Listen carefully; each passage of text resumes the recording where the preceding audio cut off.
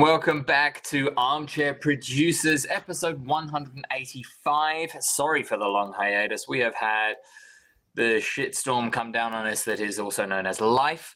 But enough with those delays. I am George Tarrant, one of your hosts, alongside the man you all join us to just bathe in the glory of him, Lord and Savior Travis Croft. How are you, sir? I am fine and dandy, and I bless our viewers this good. Was it Wednesday? It's a Wednesday evening. I'm unemployed, so I don't know what day of a week it is. My unemployment ends.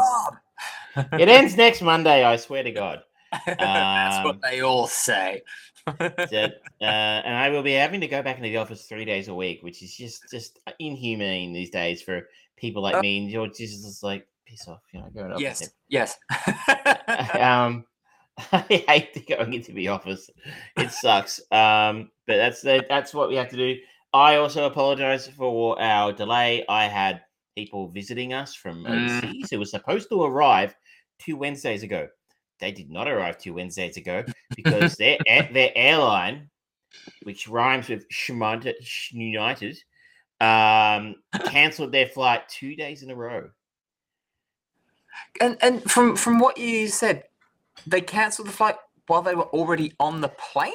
The second day, the first day, at least I had the courtesy to tell them they were cancelling their flight before they left home to go to the airport, which is a couple of hours away. So at least they stay home. Then the next day, they get to spend all day hanging around the airport waiting after getting there. I mean, get on the plane to be told there was no one to fly the plane and to get off, and the flight was cancelled. I love that idea. No, pilot is just clocking off, done, dusted. Did no one look at the roster? Well, yeah, like someone called in sick. I don't know how it works. Like, is that Seinfeld bit from the 90s going, does the plane have keys? Like, does the pilot ever forget the keys to the plane? It's like, man, I left them in the public toilet. Yeah. So yeah, they didn't arrive until the next day, but we didn't know that until it was too late. So if you're ever flying internationally to or from Australia, maybe avoid airlines that start with U and end in D. Mm-hmm. And we are not sponsored by them. And if they rhyme with blighted, maybe. But yes, I've fortunately never had the experience of having my flight cancelled after getting on the plane and waiting for an hour. Yeah, that's quite a special one. Knowing the notoriously bad terms and conditions of airlines is probably like, yeah, sorry, flight's not refundable and not transferable. They did get put on the next day's flight, so they did get here eventually. So yeah, that worked out well. But it did kind of mess up our schedule a little bit. But we are back. We are here to talk about movies we watched 3 or 4 weeks ago. Yes, and see how much we can remember about them. Let's just call this what it is. This is a Cage Respective, and if you watch quality Nicolas Cage, you're never gonna forget it. So I think that we're going to be able to remember this pretty well. Let's get on to our chain movie of the week, where we followed on from last time's James Mangold directed, John Cusack, Ray Liotta starring Identity. We are following John C McGinley, and yes, for any eagle-eyed and eared listeners out there, yes, we have used John C McGinley once before in the chain. But it was right near the beginning, so I think we're okay. And most of the people probably wouldn't have noticed if I hadn't said anything. So on my own, you'd be paying very close attention. I do, damn it. Sort of, kind of. We are talking about Con Air, the 1997 action classic, I suppose. Now, was it you or me who picked this? I did. You did. Now, I have an objection to start with, though. Oh, John C McGinley is not our link. John C McGinley's not in this film. Wait, he's not? He's not in this film. He's not? Okay. Who was thinking of? John Cusack is our link. Yeah. That's where did I get that? John C McGinley was the link from. Was he the link from? He was in the radio film, the Oliver Stone. Yes. And that's how exciting the film was. That I can't remember what it was called. It was the Oliver Stone radio film we watched. Talk radio. Talk radio. He was the link from that. And I don't know if he was the link into Identity. We should be paying closer attention. I can't remember. He was the link into Identity. Yes. Right. Yes. But to clarify, John Cusack here is our link. I had never seen this film before because it always looked dumb. And seeing the film just did not dissuade me from that impression. It is dumb. Yep. I also thought it was a Michael Bay film for some reason. No, he said no involvement with this film whatsoever. It's Michael Bay light director Sean West. Simon West. Anyway, so he British-born Simon West. Mm-hmm. He did the Tomb Raider film, I think. Yes, one of them at least. If you are one of a few people in the world like me who had not seen it or does not know what it's about, newly paroled ex-con and former U.S. Ranger Cameron Poe finds himself trapped in a prisoner transport plane where the passengers seize control. Mm-hmm. This is a Bruckheimer film, I think, if I'm not mistaken. Yes. Which it feels very much. So maybe that's the link, really, because it's the Jerry Bruckheimer rather than the Michael Bay connection. This is a very entertaining film. It's dumb, but it's fun. And it kind of set us off in the house here because it was about 3 weeks ago we watched this. Yeah. We've gone down a bit of a rabbit hole of 90s action films as a result of this. We realized that Michelle had never seen The Rock. She had never seen Face Off. And she had never seen Demolition Man. So she doesn't understand the free seashells. So we have now covered those 3 films off as a result over the last few weeks. And I think it's kind of really reinforced to us something that Con Air kind of planted the seed for us. They don't make films like this anymore. No, definitely not. This is not a sequel. This is not a prequel. It's not part of a larger universe. It's not based on a pre-existing property. Yep. It's not linked to anything else. It's not a spin-off. There's no crossovers. It's just this. Yep. That's all it is.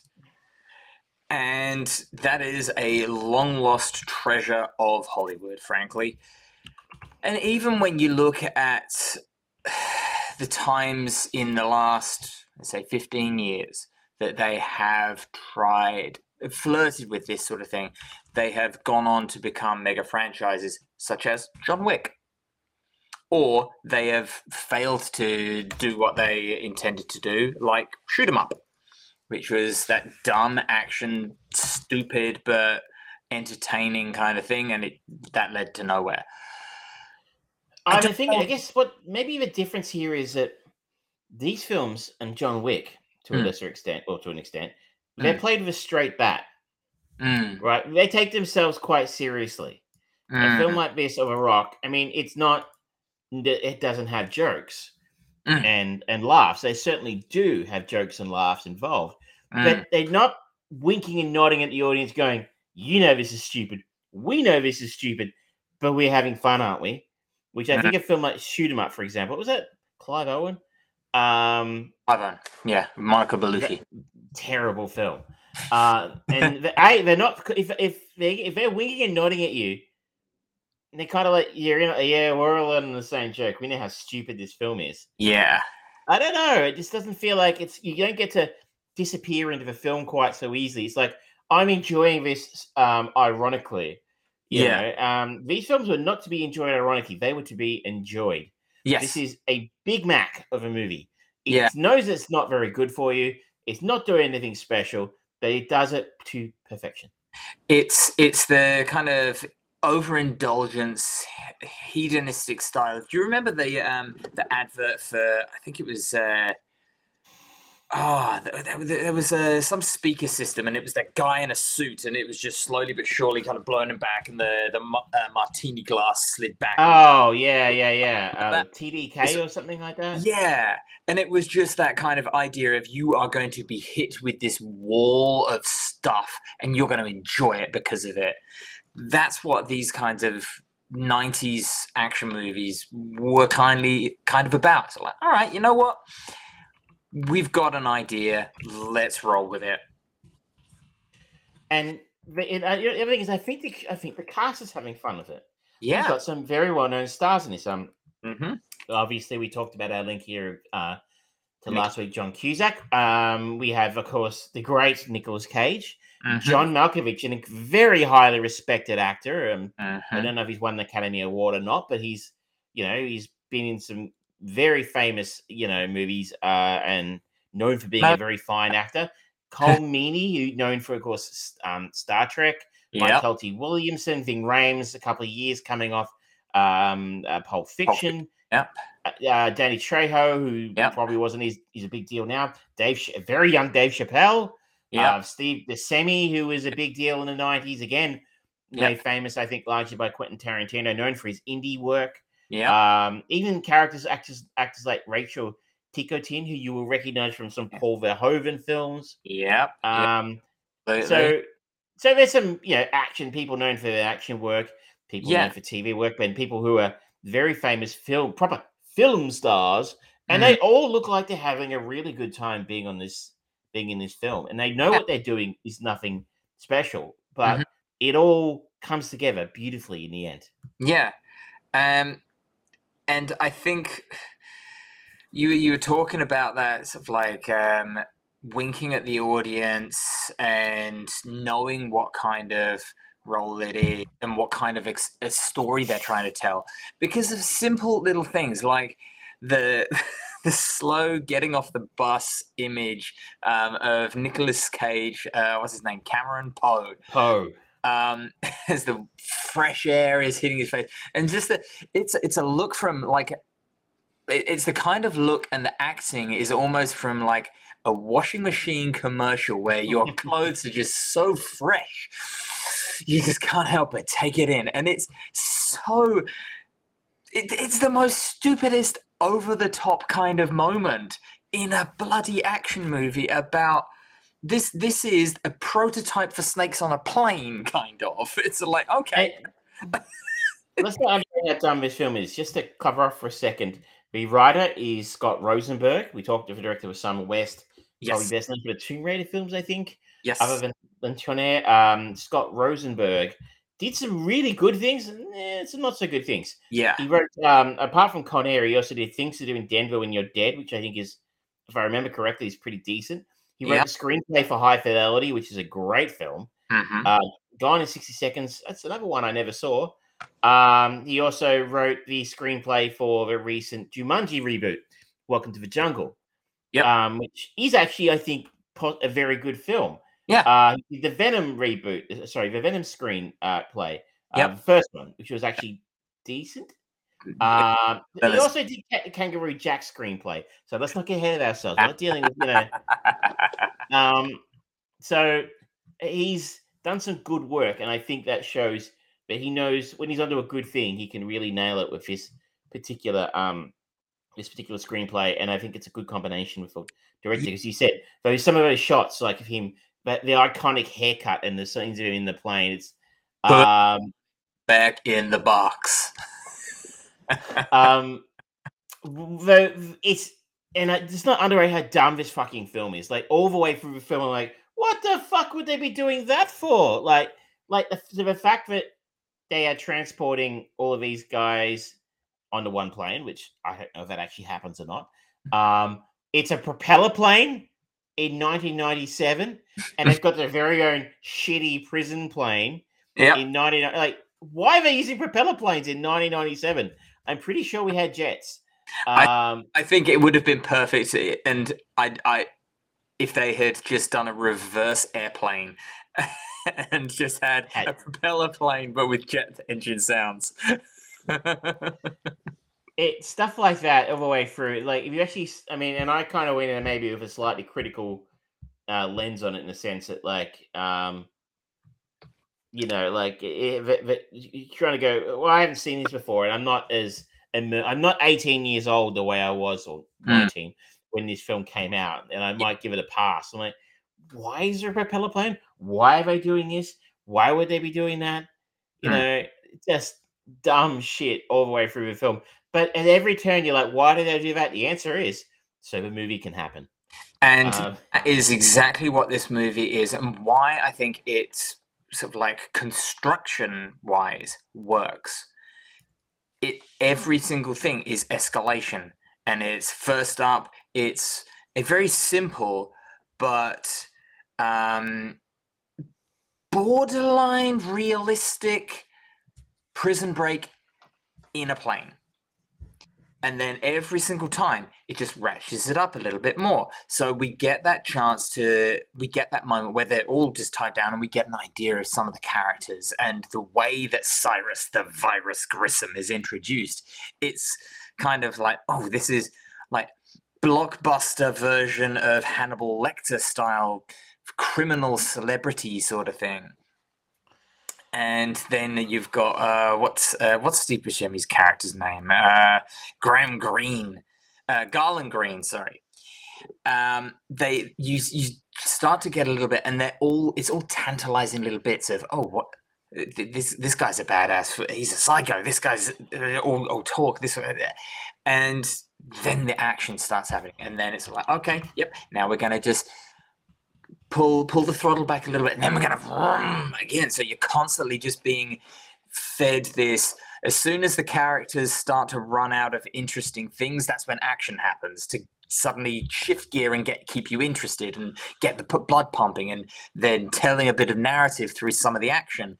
And then as well as that, they're cutting to John Cusack's Agent Larkin and the banter that he has with Agent Mallory. It just knows the pace that it wants to go, and it's not like Fast and the Furious or something like that, where it's going, okay, and just go. It feathers it and just. So you're always just getting this moment where you feel like you're actually invested and interested in these characters, when in reality it's just taking a breath before the next action sequence. It's almost like in the 90s they perfected the art of making a rom-com. At least they seem to. Not saying that they were the better term films, but there's an actual formula for how people write a rom-com, and that evolved, I think, in the late 80s, early 90s, into the golden age of a rom-com. Four Weddings and a Funeral, You've Got Mail, When Harry Met Sally. I think that Kate and Leopold, of course. Of course. That is one detriment to Con Air. There is no plucky young advertising executive. It is true. But I think action films maybe did the same thing. Again, watching this and The Rock, they're almost back to back, they're very similar films in the way they are put together, in the sense of you're right. We have a character moment, and then we have the action moment. Character moment, joke, action moment. You're never more than a few minutes away from the next action set piece. Yeah. And they were well staged. They're not shaky cam set pieces that became so popular, especially in the early 2000s. Yeah. And I think where John Wick might have started with that, my objection to where John Wick has landed is it's become so over the top. Yeah. That it almost entered self-parody now. And I know everyone else is completely able to suspend their disbelief of those films that I'm not. But there's two bouncy cars in Paris. Exactly. They turn car damage off or something in the control. It's almost become like a video game, those films. But when they started, they had that sense as well. Yeah. And I guess all of that energy now is sucked up into superhero films. Yeah. And I don't know. It just feels these films have stakes, right? People die in these films. Yeah. This is basically Die Hard on a plane.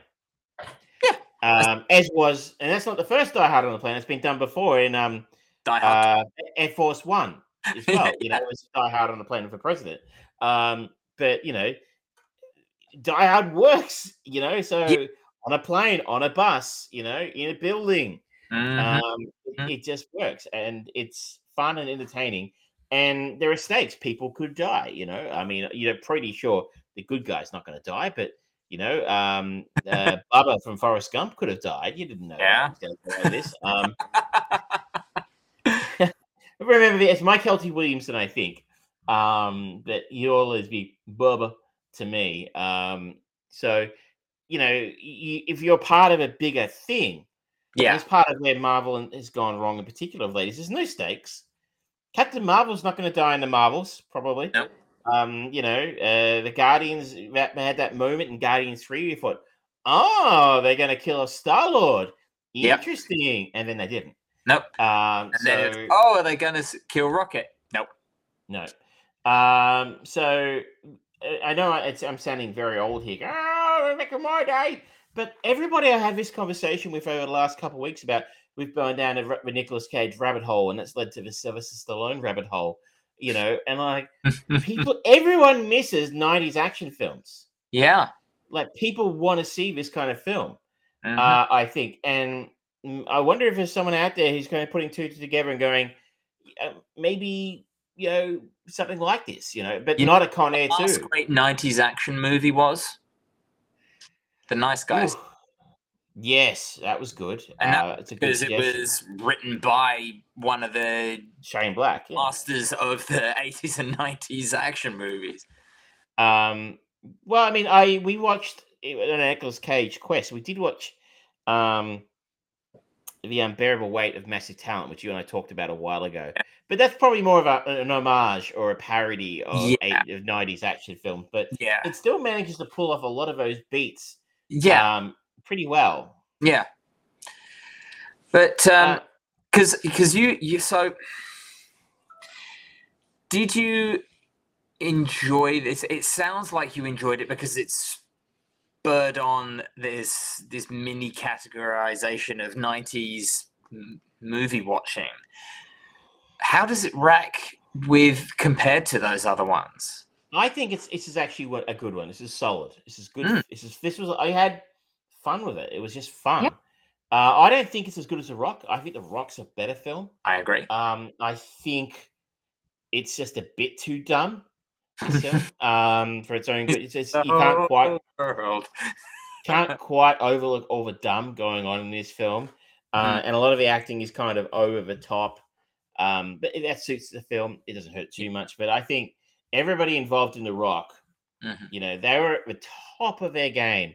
Yeah, Bruckheimer and co. It was Don Simpson's last film with Jerry Bruckheimer. Yeah, Nicolas Cage had nailed his action persona. Yeah, Sean Connery did Sean Connery. Yeah, and you got little Easter eggs, little juicy pellets like Michael Biehn turning up for about 5 minutes as the SEAL commander, and you're like, oh, Michael Biehn, I forgot how awesome he was. Yeah, nice to see Hicks make a comeback. Stuff, and William C. McGinley and all that kind of Tony Todd's in there. Some really great character actors in there as well.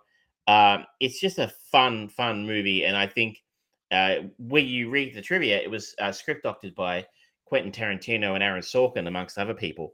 And it's kind of fun. Pretty good writers. Decent writers. It's interesting to sit there and watch it and go, that's Sorkin. Yeah. That's Tarantino, I reckon. You'll never really know. I mean, maybe nothing they wrote ended up in the final script, but yeah, you kind of feel like occasionally there's a line you're like, that feels like a Sorkin line. Yeah. So look, that's not to dismiss film. I feel strong. It was an oversight on my behalf to have missed it for this long. It was fun, and it really makes me miss. I know I'm again going to sound very old saying this, but when I was 15 or 16, a little younger when this film came out, every couple weeks, every 2 or 3 weeks, there'd be something like this coming out in my local cinema. Not this good usually. Usually it was pretty fucking bad. Like I'm thinking the film Antonio and Armando Santo and did a film with Stallone called Assassins. Oh yes, and that was trash. But we would be excited to see it all the same because Sharon Stone was in it, and maybe she'd take her top off. It was just a fun time to be going to the movies, and I feel a little bad that you don't really get that experience quite so often anymore. I just kind of feel like you basically need to do your homework before you go to the movies most of the time now. Well, that's it. I've just done a Google search for movies coming out in 2023, and we have got Wonka, a prequel to Charlie and the Chocolate Factory. So, okay, pre-existing property. Dune Part 2. I'm very much looking forward to it, but pre-existing property. Possibly the biggest non-franchise thing is Oppenheimer, but that's directed by Chris Nolan, so it's kind of he kind of is the franchise to that in a certain degree. There's another Hunger Games movie. There's The Marvels. There's Barbie, Blue Beetle, Kraven the Hunter, Gran Turismo, Equalizer 3, Disney's The Wish, which is a new movie. Rebel Moon, a Zack Snyder Star Wars reject. At Netflix. Is that coming out of cinemas? It's a Netflix movie, right? It's Netflix, but it may come out in cinemas as well. They've toyed with that for a little bit. You've got Meg 2. You've got a new version of Disney's Haunted Mansion. You've got Insidious movie 6 or something. The sequel to Aquaman. Haunting in Venice, which I think is a remake of something. The name seems familiar. The Last Voyage of the Demeter, which is... Haunting in Venice, by the way, is a Agatha Christie book. It's part of the Agatha Christie thing that they're doing. Hercule Poirot, yeah. You've got Expendables 4. There's Heart of Stone, which is the new Gal Gadot movie, but I don't know anything about it. And then you've got Challengers.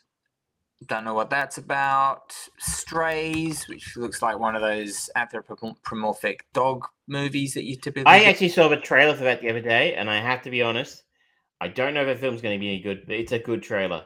Okay. And then the other one on here is Next Goal Wins, which is the new Taika Waititi movie. So it's a huge portion of pre-existing properties right there. Huge. It's pretty much all of it, really. I mean, yeah, it's going to be a rough year. And then I guess the only time this turns around is when people stop going to see these things, and maybe we're there. I mean, Dial of Destiny has apparently had a very average opening around the world. By reading 80 million, not been successful.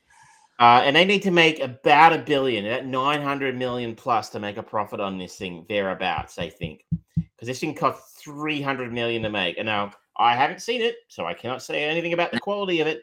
I'm just saying it needs to make a lot of money to make its money back. Yeah, and it doesn't look like it's going to make it. Nope. And that's another failure for Lucasfilm. Yep. And it's another failure for a big money pre-existing property after The Flash, which I don't think is going to make its money back, because that cost every bit of 250 million or so to make. Yep. So with all that, that's two pretty big flops of very high profile material. I think for Disney, I think they've kind of invested a little bit too much into the shared universe for Marvel to really be able to change that script too much. They may not have a choice because of Jonathan Majors' continuing problems there. But still, they may try and recapture some of that original. It may very well be. There was a rumor that I saw online that the Ironheart TV show may be a catalyst for bringing back Robert Downey Jr. as Iron Man, which just further ruins any stakes of mortality in the MCU. But, you know, he started the MCU. Maybe he can revive it. I don't know. I think they need to stop.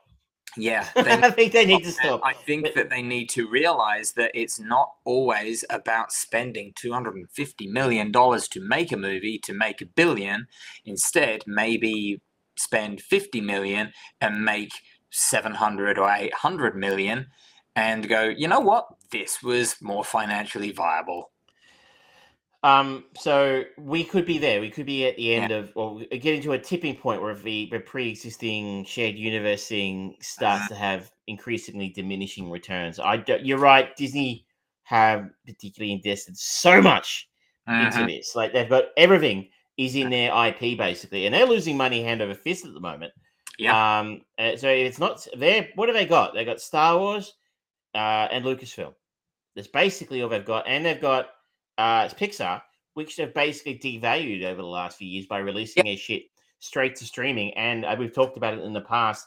The rumors of them stealing their best animators and bringing them across to the Disney animation side. It's not surprising that the quality has dropped over at Pixar. And I think Elemental hasn't done as well as they had hoped either. No, it's getting a bit of a second wind at the moment, but that's also ties in with school holidays. So that's not really surprising because there's also not much out there for young kids at the moment, and Pixar still has value in that name. It's taken 187 worldwide, so I mean that is low. That's not great for a Pixar film. So compared to some of their more high profile stuff. Yeah, absolutely.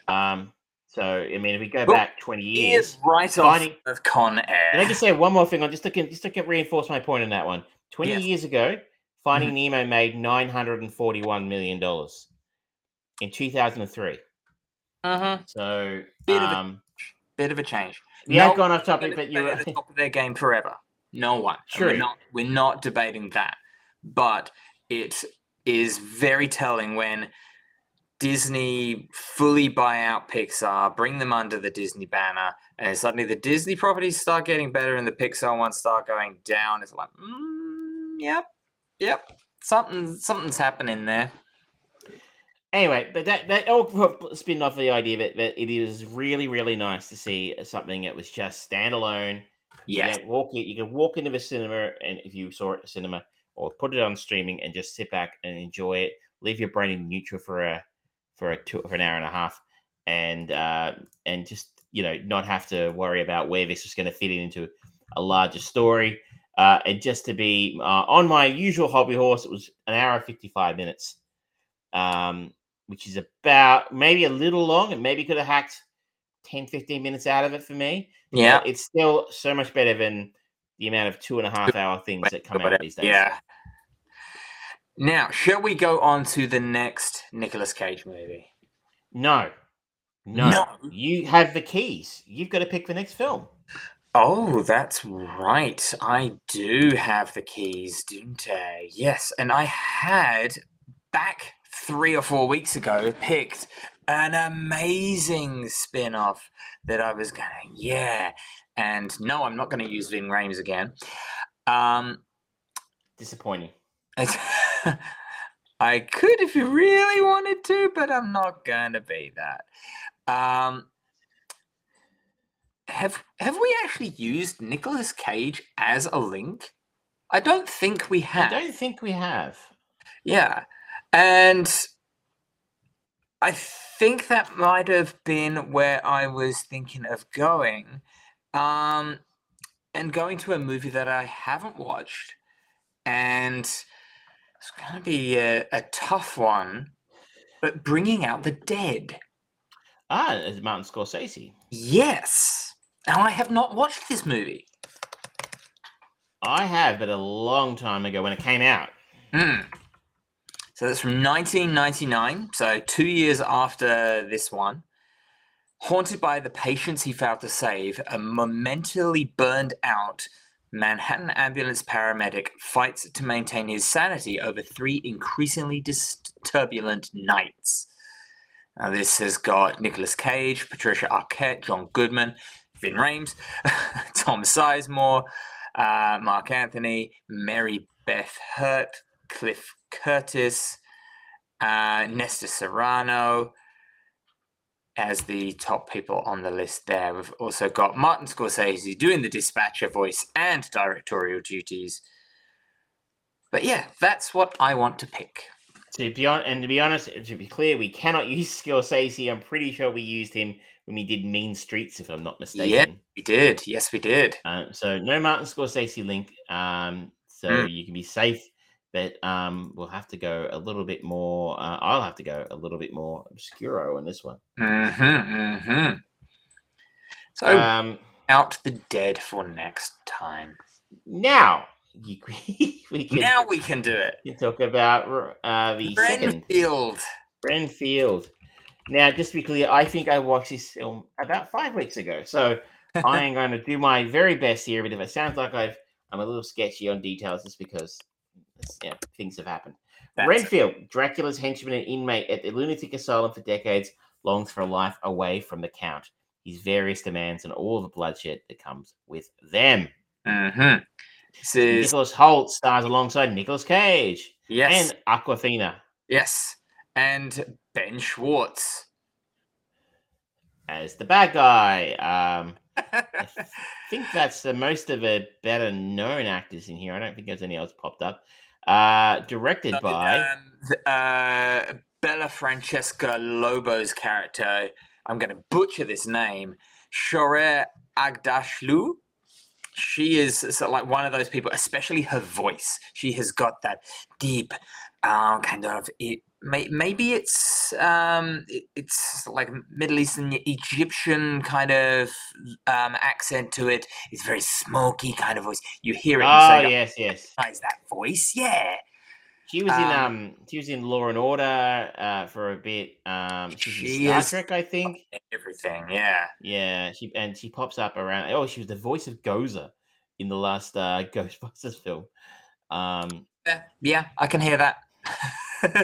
Nicely done. And they're directed here by Chris McKay, who has directed other films, including the Lego Batman movie, and unfortunately for him, The Tomorrow War, because that film sucked.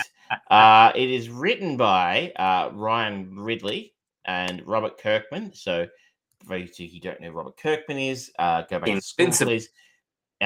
He is, of course, the man behind The Walking Dead, amongst many other things.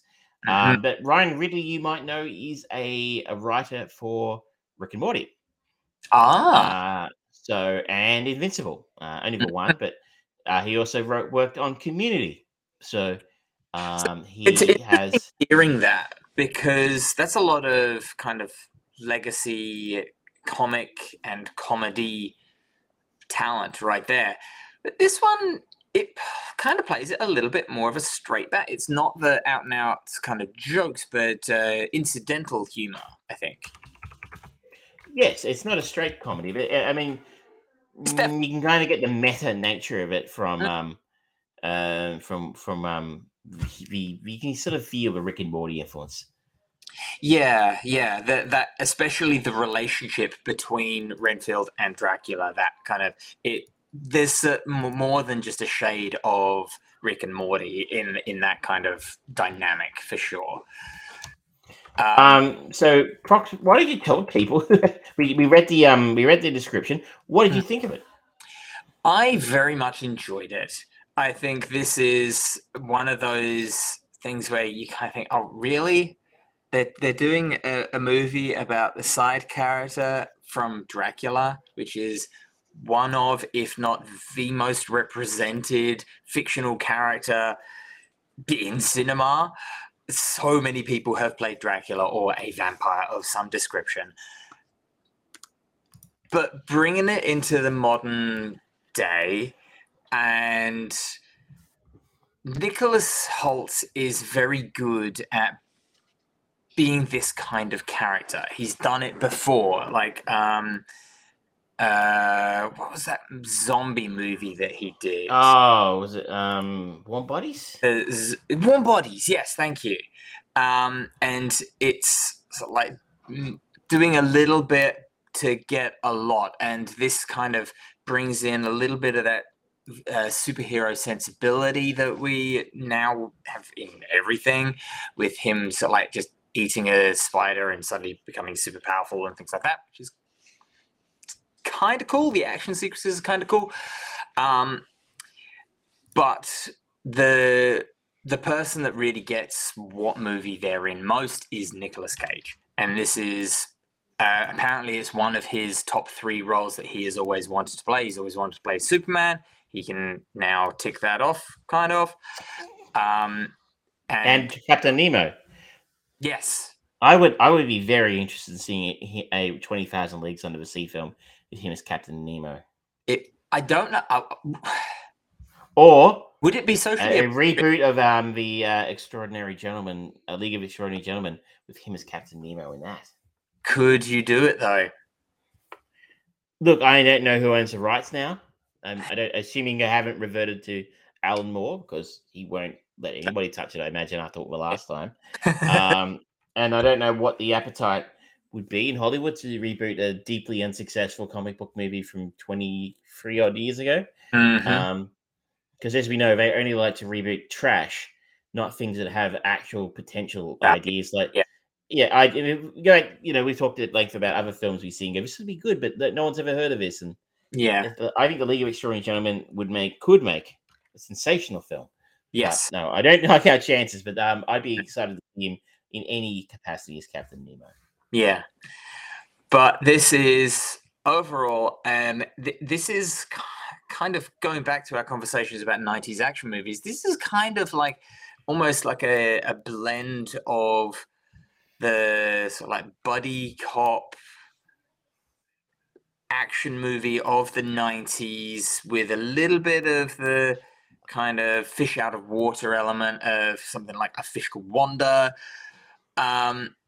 It's a bit of a hodgepodge medley, but it's charming, it's endearing, it's got a lot of faults and flaws, and it doesn't look spectacular. The production value is okay and generally gets everything that you need it to do, but it looks like this does look like that redheaded stepchild that we banished upstairs and feed fish to once a month. But it's still like the makeup effects on Nicolas Cage as he's kind of coming back to kind of full flesh version of Dracula is pretty good. So like the action sequences where Renfield kind of rips someone's arms off and stabs arms through bodies and things like that. It looks dumb but fun. It's fine, but it's kind of like B-movie schlock. It was not quite there for me. I think it's okay. It's probably a 6-7 out of 10 for me kind of film, in the sense that you're right. They're deeply the super ultra violent nature of a film. I'm like, yes, that's what I want from a Dracula film. I don't want glowing or glittering vampires like in freaking Twilight. I want sparkly vampires. I don't know. But like, I want the geysers of blood when things get ripped off. I want the Tarantino-esque effects. I want it to look, people get torn to shreds. I like that in a fight with Dracula. That makes him feel like an actual threat. Same when Nicholas Hoult fights people. And so many films just puss out at the violence these days. Like, it's weird. To go back to our conversation in the 90s, remember, everyone would, violent films, they're going to make people serial killers. And, we've kind of gone the other end now where, like, all those films that we talked about, the Marvel films, for example, they just do not actually, not only do they not have stakes, the violence doesn't have stakes. Like, you don't actually, the closest you saw was Thanos getting his head knocked off in Infinity War, Endgame. And it was kind of, just didn't feel like a retcon. Like I want those guys of Kill Bill guys of blood to kind of happen, and they got that really good here. As you said, Nicolas Cage is exactly what he's doing. He's perfect in the role. In fact, I wanted more of him, less Nicholas Hoult. Not that Nicholas Hoult was bad. It's just like, I want more Dracula. He disappears from the film for 10, 20 minutes at a time, and I'm less interested in the relationship between Awkwafina and Renfield than you might think. Awkwafina seems a little out of place, frankly. I mean, I liked her a lot in Shang-Chi, but not so much in this. I respect the fact that they didn't really play on the romance side for Renfield and Awkwafina's character. What's her name? Rebecca. I think that's nice. The fact that just because there's male and female characters that they have to have a romantic engagement. I like the fact that we are getting it more of a common thing of them just being friends or associates and things like that. But it also didn't gel in the way that they were hoping, I think. And it just really some of the underlying plot just didn't work for me. The idea that the entirety of a major US city's police department could be bought off by a criminal family in Mm, such an obvious and overt way is mm, just belies belief to me. And I know maybe I'm looking at this too seriously. It's a dumb action horror film. But yeah, it's stuff like that that pulls me out of it. Like oh, okay, so everyone in the New Orleans PD is on the payroll of the Lobos, yeah. the Lobo family being even the local mafia gangster family bigwigs, the bad guys in the film. No, it doesn't work. It doesn't make any sense. And this is Uh, the movie with Dracula. I mean, it's an interesting angle to have a mob crossover with, but it's an interesting idea. Um, The it's fact that Dracula and the way that he interacts with the world is more believable than the bought off entire cops. It just shows just where the problem kind of lies. The problem lies on the more real side of the spectrum of this movie, the fantastical side. Renfield and Dracula works. And when they engage more with the real side and the modern side, that's when it really stumbles.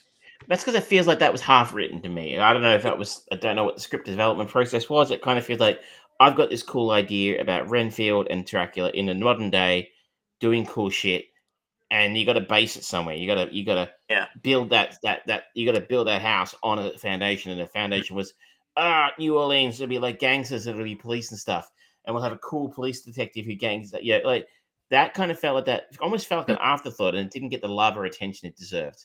This is where I think it should have done something maybe a little bit more like what the original Crow did, and just have this nebulous, nameless city with enough personality presented to it in a very claustrophobic movie.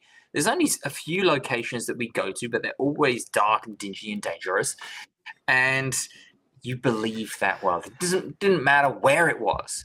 If they had just made this New Orleans inspired city with Dracula and Renfield in it, I think that might have just helped if they had just gone, you know what, we're not trying to set this in the real world. We're not going to put it in New Orleans. We're not going to put it in New York where people can recognize. This is just a flavored city like Gotham City in the animated Batman, where it's like 60s inspired style, but they've got mobile phones and things like that, where they're just blurring things up just to make it compelling and complete the picture. Yeah, that's the kind of maybe that would have worked, and maybe I would have had less of a problem trying to believe. But so just this kind of belied the idea that said the idea, but the a possibility that they were going to take over an entire police force because that's what the story needed to happen. I mean, Yeah. I don't know. It's And a even bit. then, it was also kind of a bit mixed message of, wait, did this complete police takeover just happen, or was this always there? I don't know which one's more believable. I don't know. Yeah, so that made it a little hard for me. And yeah, so I didn't quite nail it, but it was one of. It's good to see Nicolas Cage back in form and doing stuff that Yeah, is really in his wheelhouse. I think. yeah, and just looking at the last few movies that he's been in, particularly as not just a cameo in them. You've got Renfield, and then the unbearable weight of massive talent, Pig, Prisoners of the Ghostland. He's actually finally kind of engaging with material that he genuinely believes in rather than what can pay off my debt. And the results are paying dividends to him. People are remembering, oh shit, yeah, he was really good. That's right. He had some moments back then in time. He wasn't just an action film. He's an Academy Award winner as well. So people very easily forget that. So in our Cage Fest, Michelle and I are next going to go to Moonstruck, and then we're going to go to. Of course, he's also going to Leaving Las Vegas, which I've actually never seen, believe it or not. Ah, okay. But I think it sounds kind of a thumbs up and a half from both of us kind of Yeah, thing. I would say so. It's entertaining, has its flaws, but overall, I think it gets its like intent across the line, largely carried by Nicolas Cage. And on the Nicholas Hoult story, he seems to be one of the front runners for playing the new Lex Luthor in Superman Legacy for James Gunn. I like Nicolas Cage as Nicholas Hoult as a actor. I think that he has got potential. He's a handsome guy. He's got the kind of form that if he needed to bulk up for a role, it wouldn't look odd to him. But I don't think Lex Luthor is the right role. I think it's only a matter of time before he is offered a superhero or supervillain role. I would personally be more interested in him being a villain rather than being tied to a franchise, because he puts in these unusual performances like his character in Mad Max and things like that, Fury Road. He knows how to just kind of push into it. And yes, I am aware that he was in Matrix, X-Men First Class and things like that, but he kind of got knocked to the sideline a little bit for the rest of those ones. And X-Men is currently dead, so never mind. Well, maybe I think they're going to be pretty desperate soon, Marvel. So that's why they're bringing back Hugh Jackman sooner rather than later. Well, I mean, yeah, you can't. I question the value of something like that. I don't know. It's he's kind of played out, right? We were all very happy with Logan, weren't we? Yes, and whilst James Mangold is not a perfect director, I genuinely understand and appreciate him asking the question, why? I did a good job of sunsetting him in Logan. Why? Because money. Yes, because money. Now, speaking of because money, should we move on to the third film tonight? And the film that came out 2013. 2013. Before I'm thinking Another Earth, and it's of course the Smith Show, Jalen and Will. Yes, it is. Did you get around to watching this? I did, unfortunately, and my opinion of it has not really changed. So, for those who do not know, a crash landing leaves Kitai Rage and his father Cypher stranded on Earth, a millennium after events forced humanity's escape.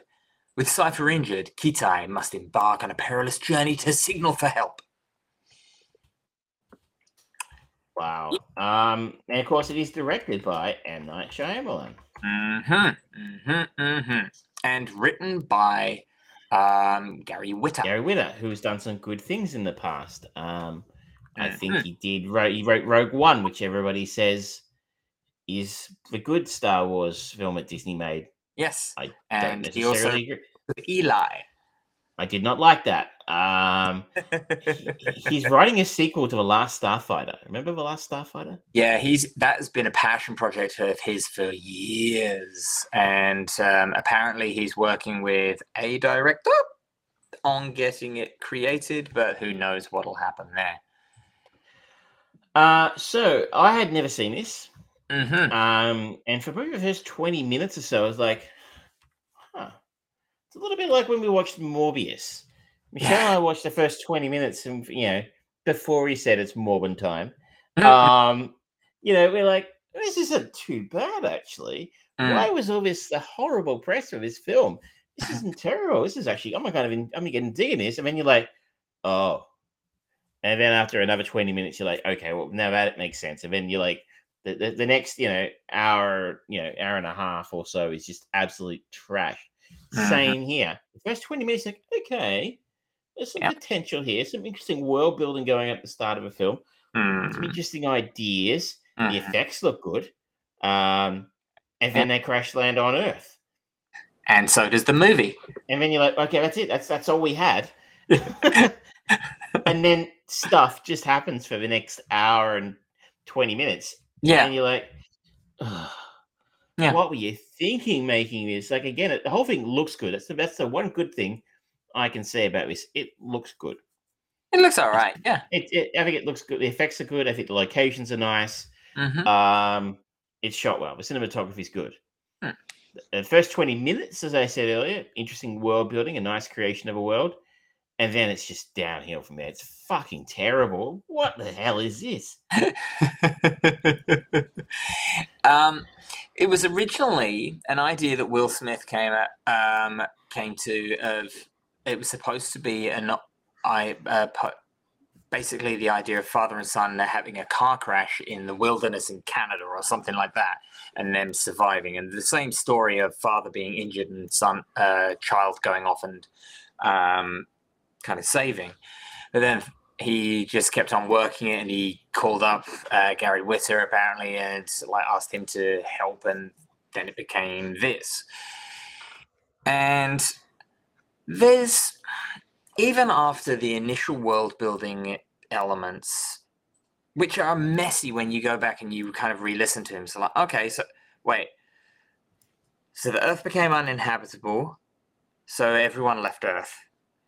And they landed, and then there was they landed on a planet with these aliens that hunt via the pheromone of fear that's exuded, or the aliens dropped them on, like we're generally led to believe is what would happen with xenomorphs and just planet destroyers and things like that.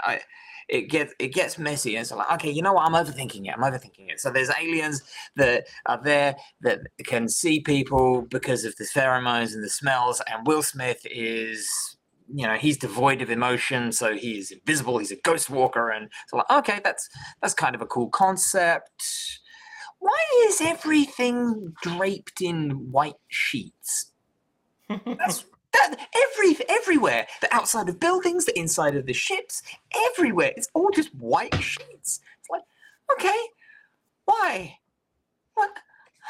It's distracting. Okay, cool. They've crashed. All right, let's get on with this. All right, so concept of crash landing on 1,000-year post-evolved Earth is interesting, but then it's like, okay, why do we need the oxygen? Because there's still plants, so there's oxygen. I think the idea there was that the air is too oxygen rich for people who evolved living on a planet with thinner air. But also, it puts that drive of danger on Kitai as he's going, and of course he's going to lose more than he can genuinely survive on. But then it doesn't, apparently it doesn't seem to be too much of a problem by the very end of the movie. It's like, okay, whatever. Yeah, I don't think Jaden's much of an actor. I think Will actually, despite his, it'd be easy to see what happens to Will's career over the next few years after what he did at the Oscars. I suggest he's going to be persona non grata for a little while. Yeah. But needless to know, we've all known for a long time that Will Smith can act. Yeah. Jaden, I'm not sure. I don't think I ever saw anything else he's ever done. I think other than The Pursuit of Happiness, and I don't really remember him in that. I don't know that he was in it a lot. He certainly can't carry a film. Yeah, I did watch him in The Karate Kid, and it was fine, but it wasn't like, oh, this is going to be an interesting person to watch. He certainly wasn't compelling in The Day the Earth Stood Still. Nobody was, in fairness. True. I mean, the less said about that, the better. And similar to this film, the less said about this piece of shit, the better. I mean, the Adam Driver film that came out this year, 65, kind of reminded me. It looked a little bit like this, and you kind of got to wonder if it's reminding me of a film like After Earth, whether you should be making it, should you be doing it? Yeah, it's an interesting one, and there's. So like some people have kind of said, some of the societal things of the new Earth, or whatever they call it, seem a little bit indicative of Scientology. But I think people might be trying to read a little bit too much of Will Smith's Scientology into this. I didn't even know he was a Scientologist. Apparently he is, yeah. I did some research. They claim they're not, but Leah Remini says they are. Interesting. But yeah, this isn't on the same level as Battlefield Earth for sure. But it's still just kind of, what is M. Night Shyamalan doing making this film? This is not the sort of thing that he is good at. And even to himself, it's like, yeah, the allure of making a big blockbuster movie is amazing, and people were, up until this real death knot for Shyamalan, offering him superhero movies and things like that, and he was saying no. The idea of father and son being lost in survival, yeah, there is a certain level of compelling nature to that, but when you take emotion out of a character, what are we supposed to engage with? And so Will Smith is supposed to be this stoic, emotionless person, but we don't see enough of him actually genuinely worrying about his son. And Jaden Kitai is not strong enough and compelling enough to make this. Is he supposed to be a rebellious child? He doesn't seem to be. He just wants the attention and the confirmation of his father. It's like, okay, well, it just doesn't work, and it's not compelling to watch because Jaden is not good enough actor to do it. Simple. And the story doesn't have enough meat on the bone. It's just not enough of interest. The only other film it reminded me of, for some reason, was Chaos Walking. Oh, yeah. And so, it's just bad all around thinking of these films together. If it's again, another terrible film. Yeah. I'm sorry for having to do that to you, but the rules are the rules in the sense we spin the wheel and the wheel picks what it picks. The wheel is to blame. And I think it's time. It is time to spin that dial. Let's just get that up there. There we go. Like very high tech. Are we going 10, 20, 30, 40, or 50 years into the future? Or into the past? 2003. 2003. I'm just going to check my list here. Nervous about what movies came out in 2003.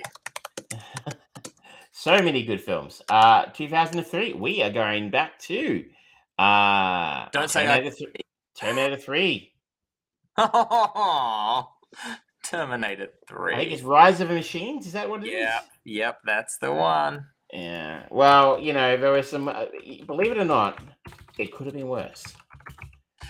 The films to pick from this week, just FYI, I should probably tell people first next time. From 1973, roughly this time into 1973, we could have seen Live and Let Die.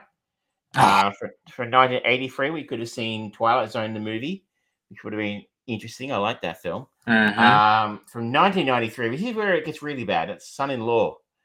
So we could have gone to the Connect Shaw, Paulie Shaw. Terminator 3, obviously, from 2003. And from 2013, we had roughly about this time of year, The Lone Ranger. Not a strong bunch. Not a strong week/month for the last 10, 20, 30, 40, 50 years. Oof. Okay. Terminator 3 was a bad film until you saw what came after it. Fair. And, it had some interesting talents on there. The main three characters obviously got Arnold Schwarzenegger in there, Nick Stahl, and Claire Danes. But it's nah. Like, I mean, I like some of these actors. Like Claire Danes, I think, is actually a very interesting actor in the right roles. We talked late last year or start of this year about Feynman is in Trouble. Yeah. And she was good in that. And she's really good in some of Homeland. But Fleischman's in Trouble. Sorry, I got the name wrong. She's no, I wouldn't have thought of her for an action film like this. And Nick Stahl, I mean, he was the best they could get. I mean, this film had probably a virtually unlimited budget. Yeah. And you're like, where did he come from? I don't think I've ever seen him in anything before or since.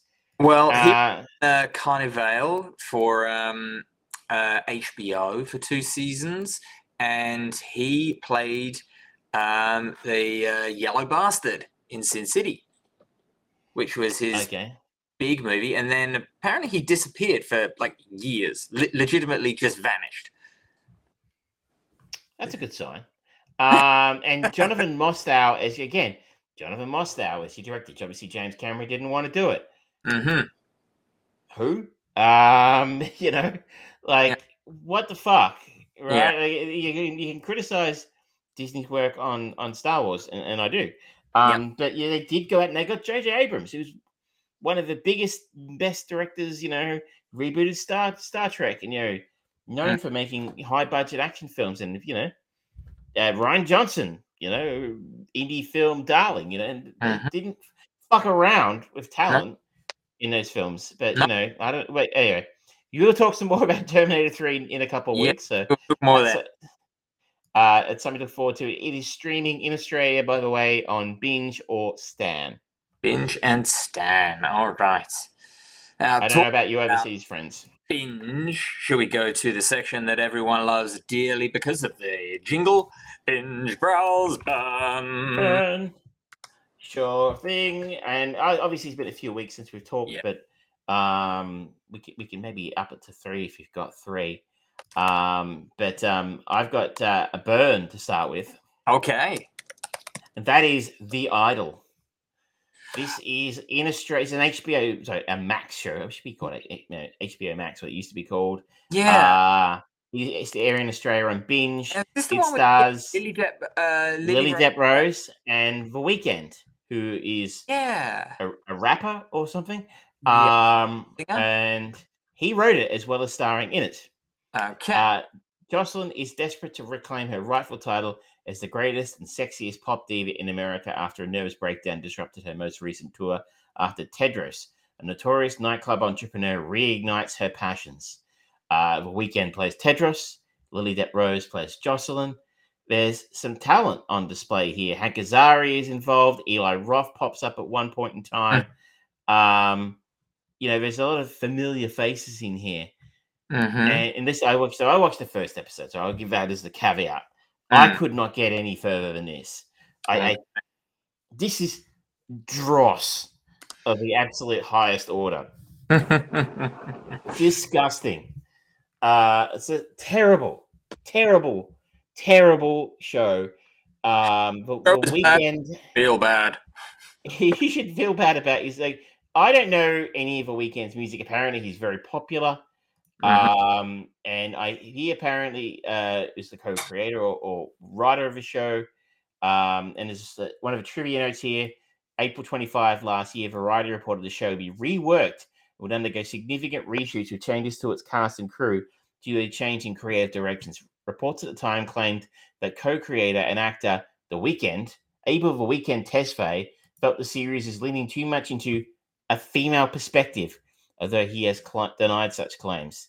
Okay. Their director, who was a woman at that point in time, left the series amid the creative overhaul, and Sam Levinson took over, who I don't really know who he is.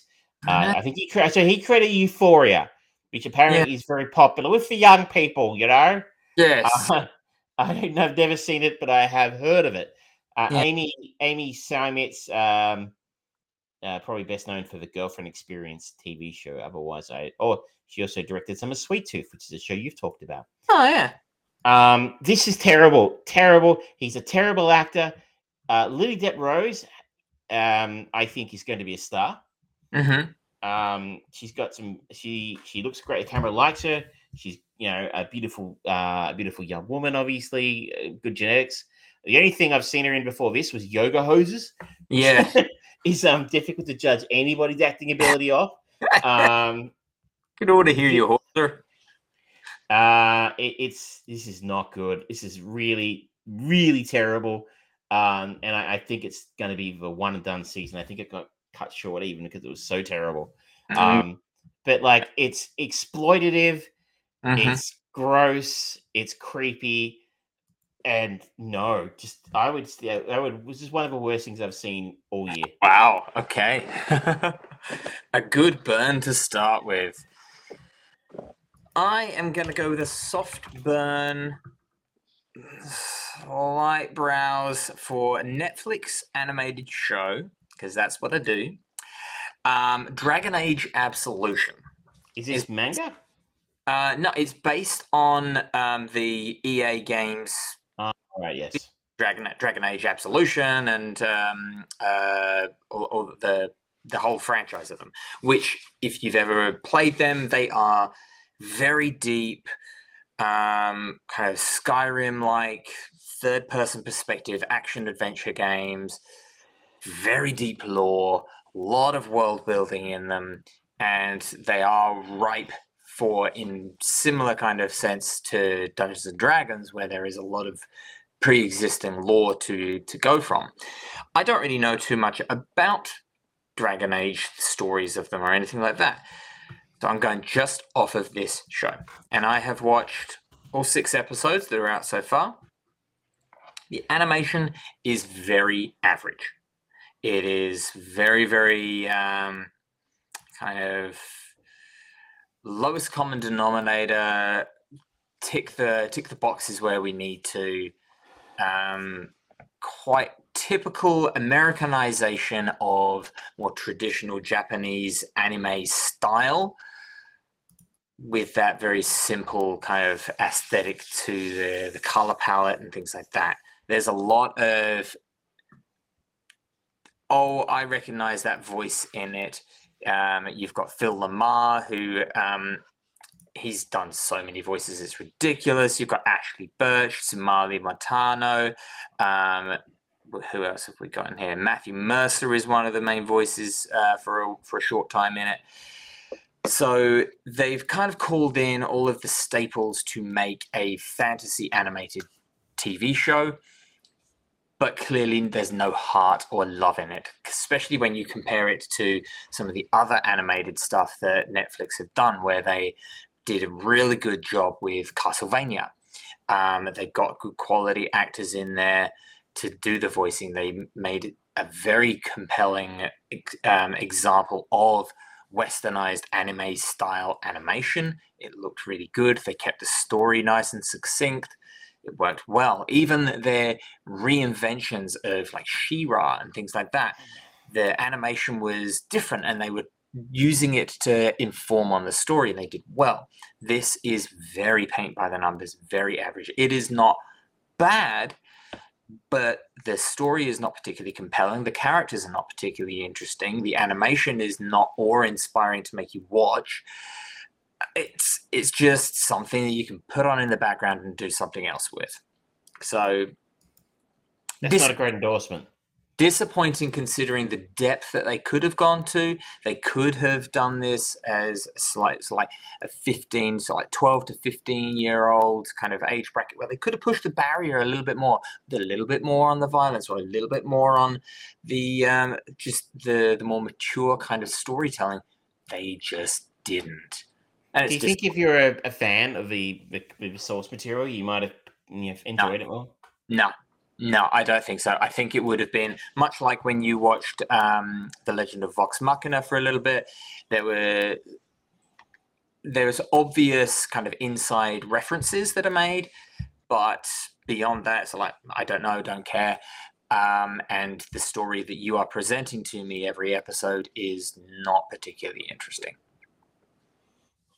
That's not good. No, it's not. You're not selling it, but that is kind of the idea. Mm-hmm. I've got another one. Okay. Yeah. This one is a browse. It's definitely in the browse category, and this is the Lonely Islands movie from 2016, Popstar, Never Stop, Never Stopping, and they came out with a run of kind of almost. This is a film, though, right? Not a TV show, yes? It's a film, and they came out with a bunch of kind of parody movies, documentary style, which evoke a little bit of sort of like Christopher Guest and the guys that did A Mighty Wind and This Is Spinal Tap and that sort of stuff, with a little bit of almost airplane absurdity. And this particular one is about when it becomes clear that his solo album is a failure, a former boy band member does everything in his power to maintain his celebrity status. And it uses a lot of that documentary style filmmaking to keep you going through the story, but it's just absurd. The endearing nature of Andy Samberg, if you like his comedy, you will like this, as well as the rest of the team. There's music in there that is perfectly ripping the shit out of the Hollywood pop scene. For example, there's a song that he decides to write about gay rights, and it's like, okay, yeah, it's a really good message, but we have gay rights, yeah, it is okay to be gay, and it's just absurd. But the jokes, the problem with them is the jokes kind of go a little bit too long. But if you like their stuff, then you'll like it. I probably about a year ago talked about, they did a parody of the Tour de France, and it's like the most drug-addled sport in the world, and it had some great little cameos from, I think John Cena was in there briefly, and it's absurd, it's brilliant. This is not as funny as that. It is not as successful as that. But if you like this style of comedy, if you like parody and you like the Lonely Island guys, you're gonna like this. So I definitely put it in the browse. It knows what audience it's shooting for, and that's it. It hits that audience. I have seen this film, and it's not the worst thing I've ever seen. The question I have is timing. Like 2016 wasn't exactly the golden age of a boy band anymore. Yeah. I mean, I know One Direction were probably still kicking around at one point in time there, but like I feel like the early 2000s, Backstreet Boys, that kind of thing, Five, NSYNC was kind of the moment for this. So it felt a little bit out of like a parody out of time. Yeah. But it's solid. Yeah, that's the good way of doing it. Tour de Pharmacy, sorry, is the name of the parody that I was trying to remember. But yeah, it's not bad in any way, shape, or form. But if you don't like any of Andy Samberg's if you don't get the Lonely Island guys comedy, you're not gonna get it. If you didn't like their music and stuff like that, Yeah. And I'm not a massive fan, but I think I'm not a massive Andy Samberg fan, but I thought this was okay. Yeah. And if you're like old enough like me to have remembered living through the boy band age, yep, that'll help. We survived it. I have another burn for you. Yeah. It's Burn City. This is probably a softer burn than The Idol. This one is, and this is going to be slightly controversial. That is a Secret Invasion. So I have watched the Disney show, the new Disney show, the Skrulls, Samuel Jackson, Nick Fury series. This Nick Fury series been waiting around for a while, I think. And this is not good. It's got a 7 on IMDb, and I am at a bit of a loss about who's watching it and thinks it's worth a 7. I think the Marvel fanboys have been out there review bombing the right way, and it's frustrating because there are moments in this show where it really shines. Like in episode 2, there's a scene between Nick Fury and Rhodey, War Machine, Don Cheadle. Oh yeah, Don Cheadle. And it's fucking brilliant. It's one of the best scenes Marvel has shot post Endgame. Okay. One of the best written scenes post Endgame. But it lives for about 5 minutes of the episode, and then it's back to the same old shit. We've seen this before. This is nothing we haven't seen before. it feels like very similar to me to Falcon and the Winter Soldier. Yeah. And the bad part of Falcon and the Winter Soldier. Uh, The World Smashers or whatever they were called, who doing terrorist doing terrorist shit, and the superheroes have to, find them and stop them and that kind of thing. And you're like, great. Is this again? I mean, it's really dull.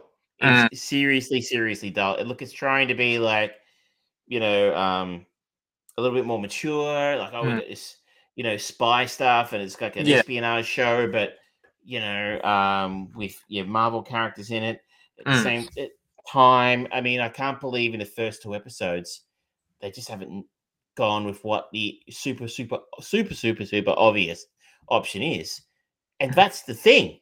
mm, That's what the scrolls are. They are the thing. mm, And if you can't write, and the people at Marvel hire these days cannot write, mm, so rip somebody off. And if you're gonna rip somebody off, make it good. yeah. So rip off John Carpenter, Yeah. right? And it's disappointing because I've heard people talk about it, the comic book readers who talk about the Secret Invasion storyline as being one of the best comic book storylines out there that Marvel could have used. Mm-hmm. This talk they could have used. This could have been phase 5 and 6. Instead of Kang the Conqueror, they could have used the Secret Invasion Yeah. arc as their next phase of their big bad, but they chose to blow it on a TV show, Mm-hmm. which just feels undercooked and lazy. So just to be first 5 minutes of first episode, Martin Freeman turns up at a safe house in Moscow to interview somebody who's worried about a thing, that the scrolls are amongst us and doing nefarious things. And he basically goes, "Oh, here you go. Here's all the information I have about the scroll conspiracy and that they might be really living amongst us. And I'm really worried the scrolls are living amongst us. And oh, you're the only one I trust." What odds would you give me of that information that he was actually a scroll? Mm, Like, fucking guaranteed he is. And you're mm-hmm. like, but I'm not stupid. Could you make it like? Why would you? And as I said, they've wasted some fantastic actors in this. As I mentioned, Samuel Jackson's Nick Fury. Your interest level in the show goes up every time Sam's on screen. Sam's great. Sam does, Nick Fury perfectly now. Mm-hmm. So Don Cheadle shows up a couple of times. Mm-hmm. That he does his best with very limited material. Mm-hmm. Olivia Colman is in the series as well. Mm-hmm. She's fantastic when she's being menacing. Mm-hmm. She does a very cheerful British menacing character quite well. I Mm. guess she must have learned that when she was playing the Queen. Hey, it's all right. I did it there. Ben Mendelsohn back again after. Ben Mendelsohn is wasted again. Like, interesting, he plays Talos, Mm-hmm. the scroll, friendly scroll, Mm-hmm. with an Australian accent. And initially, I was like, "Oh, it's kind of cool to see Ben using his Aussie accent around. He doesn't use it much in Hollywood, but." Yeah. If you're trying to fit in as a scroll, which most scrolls are, just trying to blend into the background as a normal human being, why would you choose an Australian accent? Like, anywhere outside Australia, you stand out like dog's balls. So, and we also have Amelia Clark, Mm-hmm. and she is fast becoming the kiss of death for just about everything I've ever seen her in. She was Mm-hmm. terrible in Terminator. Mm. She's pretty bad in this. Um, it's really, really disappointing. Look, I mean, I might go back for one more, but you landed this a little bit before me. I think you were over Marvel, I think, earlier than I was, but Yeah. I'm done. I'm just about done with this. If you can't make Nick, Anything with the Disney name on it, it's just like, nope, not anymore. they need to tear this down and they need to start again. Yeah. I need to go back. I need to Kevin Feige, give him a paycheck. You've been fantastic. Thank you very much. Mhm. Go out and hire the last person you would expect to hire to do a Marvel film. I don't know who that is. Go out and hire somebody out of left field who is incredibly, outrageously creative and get them to do one. And let them off the chain. And they get, here's $50 million. That's not much for a Marvel film. No. Make this and do something. Don't care what it is. Mm-hmm. It has to have a PG-13 rating, probably, because yeah, Marvel. Though again, yeah, if they want to be radical about it, maybe an R rating would be good. Do Yeah. something. Someone radically, outrageously creative. I don't know who that is because I'm not a Hollywood talent scout, but like somebody, and just stay out of their way. Give them 6 months and $50 million and come back and see what's done at the end of it. And, maybe you lose $50 million, but shit. I mean, I think they're going to start losing that kind of money anyway. But like, this is on the diminishing returns are getting fast. Yeah. So anyway, the last thing I'll say about this is one of the real things that undermine this film is to really remind yourself of what's going on with what a Skrull is, what they do, and what happens, why this TV show is happening. You need to revisit Captain Marvel. Yeah. And that's not something I was very interested in doing. And I think it's something that not many people are interested in doing because it was fairly mediocre at best. And that was only 4 years ago. It's 4 years ago. So you're like, what happened in that film again? I really need to go back and see it again. Do I need to? I don't know. So it's very weak and it's a soft burn for me. Yeah. Okay. My last thing that I would just talk about, considering it is still somewhat topical with Indiana Jones, is I have got a definite burn, which is Indiana Jones and the Kingdom of the Crystal Skull. Thank you very much. Goodbye. Is that a fan film? Yes, it's a fan film. It was directed by K.K. Abrams. No, it wasn't. We've actually been gone through and revisited all 3 indie films this week, and probably going to see we can see the new one. Yeah. And Michelle's like, we got through Last Crusade last night. She's like, so are we going to watch Crystal Skull? And I've gone, no, I haven't seen it since it came out, so maybe it's not as bad as I thought it was 15 years ago. You're saying it was? Yep. Not that bad. That's yep. My silence. That bad. That's enough. I have suffered it too many times in my life now. Well, I will leave us with one light of hope, and I'll keep it brief because we're pushing the hour-and-a-half mark. Yep. Is season 2 of The Bear. Okay. So those who remember, I loved season 1. I thought it was sensational. It's about a chef from the fine dining world who runs to Chicago to run his family sandwich shop when his brother kills himself. The first season's very much about him coming to terms with working in a sandwich shop in Chicago, and the people who work there, who've worked there for years and years and years, coming to terms with Kami, played by Jeremy Allen White, Kami Burzato. Kami has worked in Michelin-star kitchens, and he brings that philosophy to this sandwich shop. And these restaurants are sandwich cooks, they're not used to calling him chef and we chef and stuff like that. So it's about that friction and how they also come together as a team at the end. I won't spoil what happens at the end of the season in case there are people out there who have not seen it. Season 2 basically revolves around them building and opening their own restaurant, changing from a sandwich shop into an actual proper fine dining restaurant. The cast characters back. We are joined in season 2 by Bill Odenkirk and Jamie Lee Curtis for at least one episode. Okay. I was going to say, just looking through the cast, the only 2 that I know is Joe McHale and Oliver Platt. And John McHale's in like one scene, but yeah, I think you're going to start seeing these actors pop up a little bit more because I think John Bernthald's in an episode, a few episodes as well. So it's been very highly regarded. The first episode made a bit of a splash. Though, one criticism here, this is aired in the United States. I don't know if the whole thing's aired, but a lot of it has. It on Hulu. This is made for Hulu. Yeah. Who owns Hulu? Disney. Is it airing on Disney Plus in Australia yet? Bet no. Later in about a month to go. So fuck you, Disney. Like, you own the thing. Let me watch it, please. Yep. I would like to watch it on the streaming service I pay for, but you're not putting it on there, so I will find other ways to watch it. Sorry. Yep. Season 2 is very good.